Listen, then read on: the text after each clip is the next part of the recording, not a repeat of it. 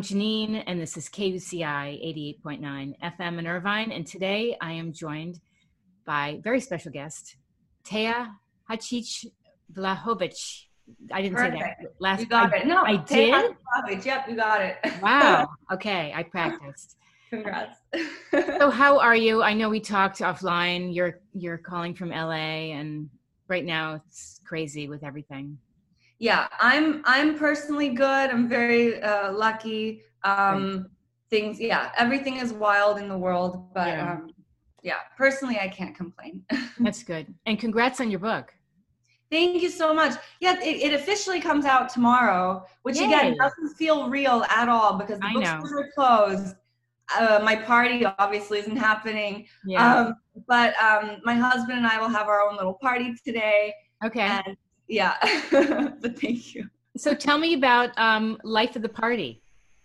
So Life of the Party is it's a coming of age novel based in Milan in the 2010s, and it follows this girl Mia. She's an expat and she moves to Milan to study fashion and to kind of escape her muddy Appalachian past. And she gets into a lot of glamorous trouble. And the book is based on my experience in Milan. It's very autobiographical, but it is fiction. Okay. And it's very fun and dark at the same time, and it's a good party read when you can't party. When you can't party and you're in quarantine. You can fantasize about partying. Exactly. What was the process like for writing the book? Well, so writing the book itself, it actually only took me 3 months because, What? Yeah, I know, but it was because I had compiled all of this information over years and years and years. And I remember I was walking my dog. I decided to write the book after I'd moved away from Milan, and I came to visit Milan over the winter. And I was walking my dog through one of my old neighborhoods in Milan, and just the thought struck me, Milan shouldn't be seen during the day. And that's the first line of my book. And that day I ran to Barbasso, and I just wrote the first few pages. So I think I was just like spilling. I needed to get this all out of me, and so it came out pretty fast. Now, where are you from originally? Well, originally I'm from Croatia. My family and I left Croatia when I was really young, like when the war started. Mm-hmm. So I grew up in North Carolina. I grew up in Chapel Hill, and then I went to school for 2 years at Appalachian State University. But then I like to say I really grew up in Milan because that's where I feel like my life started at 20. How long were you there for in Milan? Too long, man. No, I was there first. Well, I was only supposed to be there for 4 months. I went there for a study abroad program. I was supposed to go back and finish school at Appalachian State, but I remember after 2 months there, I called my mom. I was like, I'm not going back. I'm going to stay here. Was she out? She was cool. She was cool with it because she's an immigrant. She supports that kind of life. She knows I'm a Sagittarius. No, she was very supportive. I just had to annoyingly, I had to learn Italian to go back to, I had to go to real Italian fashion school from day one and whatever. Wow. But so I stayed there first for 5 years. In those 5 years, I finished school and I started a column for Vice Italy and Wired Italy, and I had a TV show. And then I met my Italian husband, and then we moved away, and then we moved back again for another 2.5 years, and now I'm away again. I hope I don't get dragged back there, but I feel like I'm just destined to keep. It sounds like you might be. Yeah. When you say you moved away and then back, where did you go as far as away? So when I met him in Milan, but he was living in San Francisco, and we just fell in love instantly. And so I just moved in with him in San Francisco, into his room. And after a month of knowing him, very glamorous choice, if you ask me. Yes. But I personally didn't really vibe well with San Francisco. I was always cold. I love, punk, but it wasn't punk enough or fashionable. I didn't vibe well. So then we went to New York. We stayed in New York for a couple of years, but then we both had work pulling us back to Italy. So I think me and him were always going to bounce around a bit, and we're both cool with it. Probably. Yeah. What besides writing, what was the work you were doing? Oh, I've always mostly been writing. In New York, I was doing a bit of comedy, but that pays negative. You lose money doing comedy. Yes. No, I thought I started out working in fashion. I was going to work in fashion, but I started writing these blogs kind of making fun of the fashion industry. And so I accidentally became a writer. In New York, I was an editor of Wonderland magazine, and I was running Bullet TV of Bullet Media, which is a magazine that doesn't exist anymore. So many magazines don't exist anymore. I know. God bless them. I mean, it's such a, I know, it's so crazy sad time to be in media. Yeah, it's very sad. But in fact, because magazines started dying already a few years ago, I was like, okay, I need to transition into, I started ghostwriting and writing ads and books. Good. I know, because it's such a skill that is always useful. Yeah, let's hope that people don't forget how to read. What else do you want people to know about your book? Well, I want them to know that it's, like, I think that it's really important to find the serious in the frivolous. And so while parties seem really frivolous and superficial, I think they're really important for building communities, for giving, like, you know, outcasts or queer people, women, a place to, like, be really important and to, like, explore their own freedom. So this book, it's called Life of the Party, and it seems like it's just about a silly party girl, but there's a lot of serious stuff in there. And I think that we can all learn lessons from the people that are on the fringes of society. Yes. And we should all take a walk on the wild side, because it does us good. Yeah. There's somebody in LA, I don't know if you know her, Agatha Blois. No. No? Okay. So I'll just tell you the story. I remember in high school, she came to our school, and you know, she was a partier, and she was so artistic. And she told us a story how her grandmother taught her how to sew. And one day she came in with this really cool jean jacket that she had hand painted the back with acrylic paint. And I asked her to do one for me, and she did the Rolling Stones emblem. Oh, nice. Oh my gosh, this was the coolest thing. It was amazing. So she went on to become a very famous leather fashion designer to rock stars like Guns N' Roses, all the top, if you would look her up. Yeah. But no one at the time probably noticed. Like, I just could see this really bright and, you know, creative spirit. And she went on to do amazing things. And not everybody looks at people who are different like that. Oh, yeah, of course. They're kind of just ignored. And many of them then are trailblazing for someone else who is more mainstream, more like clean, and they actually get the credit for it.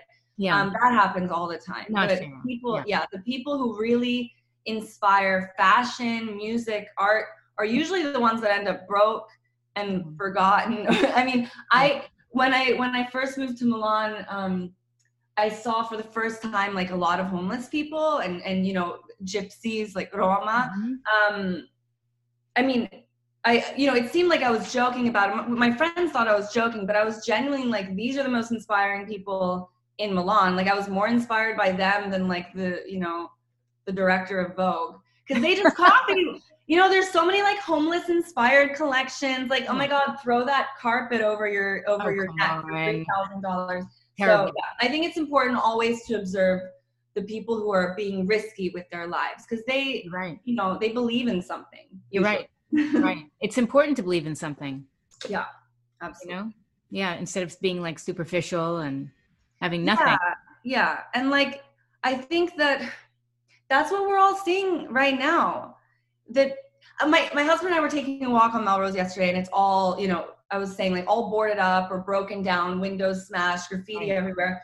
And I was like, okay, I don't want to be insensitive to whoever is going to have to repair their business. But I was like, I kind of like it. I like Melrose more right now than I ever have, because it just shows the energy of people caring. It just shows. That's why, like, whenever I would go back to Sisak, to Croatia over the summer, growing up in America, you know, I grew up in a suburb. It was like, we had a punk scene, but it was the suburbs. Come on, you know. Right. But when I'd go to Croatia and I'd hang out with all these kids my age who actually had to live through the war, I didn't. And you know, my grandma's building had, like, a hole in it from a bomb. I just thought it was cool, but not in, like, the war is cool way. I was just like, these things mean something. People went through something. Yes. You know. Pay attention to every single graffiti scribbling on every wall, because someone chose to do it for a reason. Yeah, you know? There's meaning. Yeah. There's definite meaning. So maybe we're all learning something right now. Yeah. What are some things you would like people to know about your book, some takeaways? So some takeaways, I think that there's a very, very special strength in young girls pursuing glamour. Okay, when moms talk about, I'm not a mom, so I don't know, but I have a dog, but moms talk about sometimes having this mom strength that if they have to ever save their kid from something, they get this I've had that. superpower. Yeah.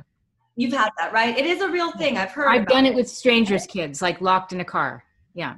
Oh, wow. Yeah, you get this, right? And you could just smash the window and not even feel it. I stuck my arm through somebody's window. I didn't even know her because she was crying because her newborn was stuck in the car. It was 90 degrees. A newborn. Dude, that's a whole story. Did it end up okay? Yeah, I managed to somehow unlock the door, but the window was but anyway, I didn't mean to interrupt. No, that's a good, but I get it. So that kind of feeling, I think that one of the only times that kind of feeling is mimicked is by a young woman, a young girl pursuing like wanting to be a better version of herself. But that kind of thing, it only really happens when you're young, because when you're older, like now I wouldn't do half the things I did when I was 20 just because I care about my physical health more, whatever. Right. So this story just shows the very special strength that a young girl can have in pursuing who she wants to be, even if on the way she gets hurt so many times over and over and over again. You're like, why doesn't she learn her lesson? It's because she didn't get to where she wants to be yet, and she's willing to go through hell for a bit of glamour. And again, glamour doesn't necessarily mean a Swarovski phone case. It means a way of life. It means being proud of yourself. So that's something I think more people should really acknowledge, is what girls go through. Right. Did the book help you kind of process your own life?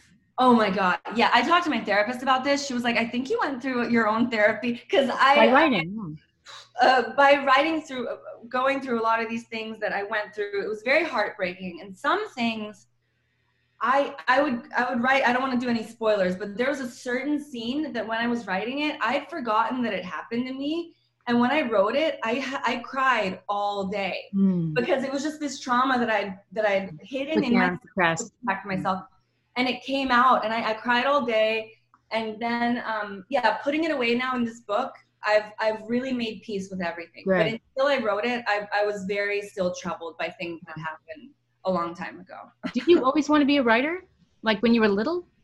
I mean, honestly, I didn't know I wanted to be a writer when I was little, but I knew that I wanted attention, and that sounds terrible, but I knew I thought I wanted to be a pianist. I played piano all the time, but then that involved too much time being alone in a room with a piano. Writing, I can write at a bar, I can write at a cafe. I need eyes on me. Okay. Which again sounds terrible, but it's an affliction that I have to deal with. Thank God for the internet now. No, but I was always creative, and I found writing to be, for me, the easiest outlet for that. Yeah. That's great. So where can people find out more about you? Well, so I'm always on Instagram at TAHACIC. Same handle for Twitter, Tea Hacic. And then, so right now, all the bookstores are closed. I don't even know if the book it's gonna take months for things to get back on track. But the book is out tomorrow. Yay! You can get it on, you can get it on Kindle or hardcover. Of course, Amazon, the Clash Books website, BarnesandNoble.com. You can choose, the lesser evil, whoever you want to shop from. And it's an easy, fast read. You might shed a few tears, but you're going to laugh more than you cry. That's for sure. Excellent. I feel like you could teach a writing class to people maybe at that age group that are featured in the book. Oh, that's a good idea, actually. Like an online course. Yep. For girls stuck at home. Definitely. Yeah. Think about it. That's really good advice. Thank you. I will, actually. You're so welcome. Well, thank you. This has been amazing. And stay well in LA. Thank you. You too. We're all going to get through this. Yeah. And we're going to be better for it, I think. Definitely. I agree. All right. Well, thank you so much, Tea. Thank you. Have a good day. You too. Bye.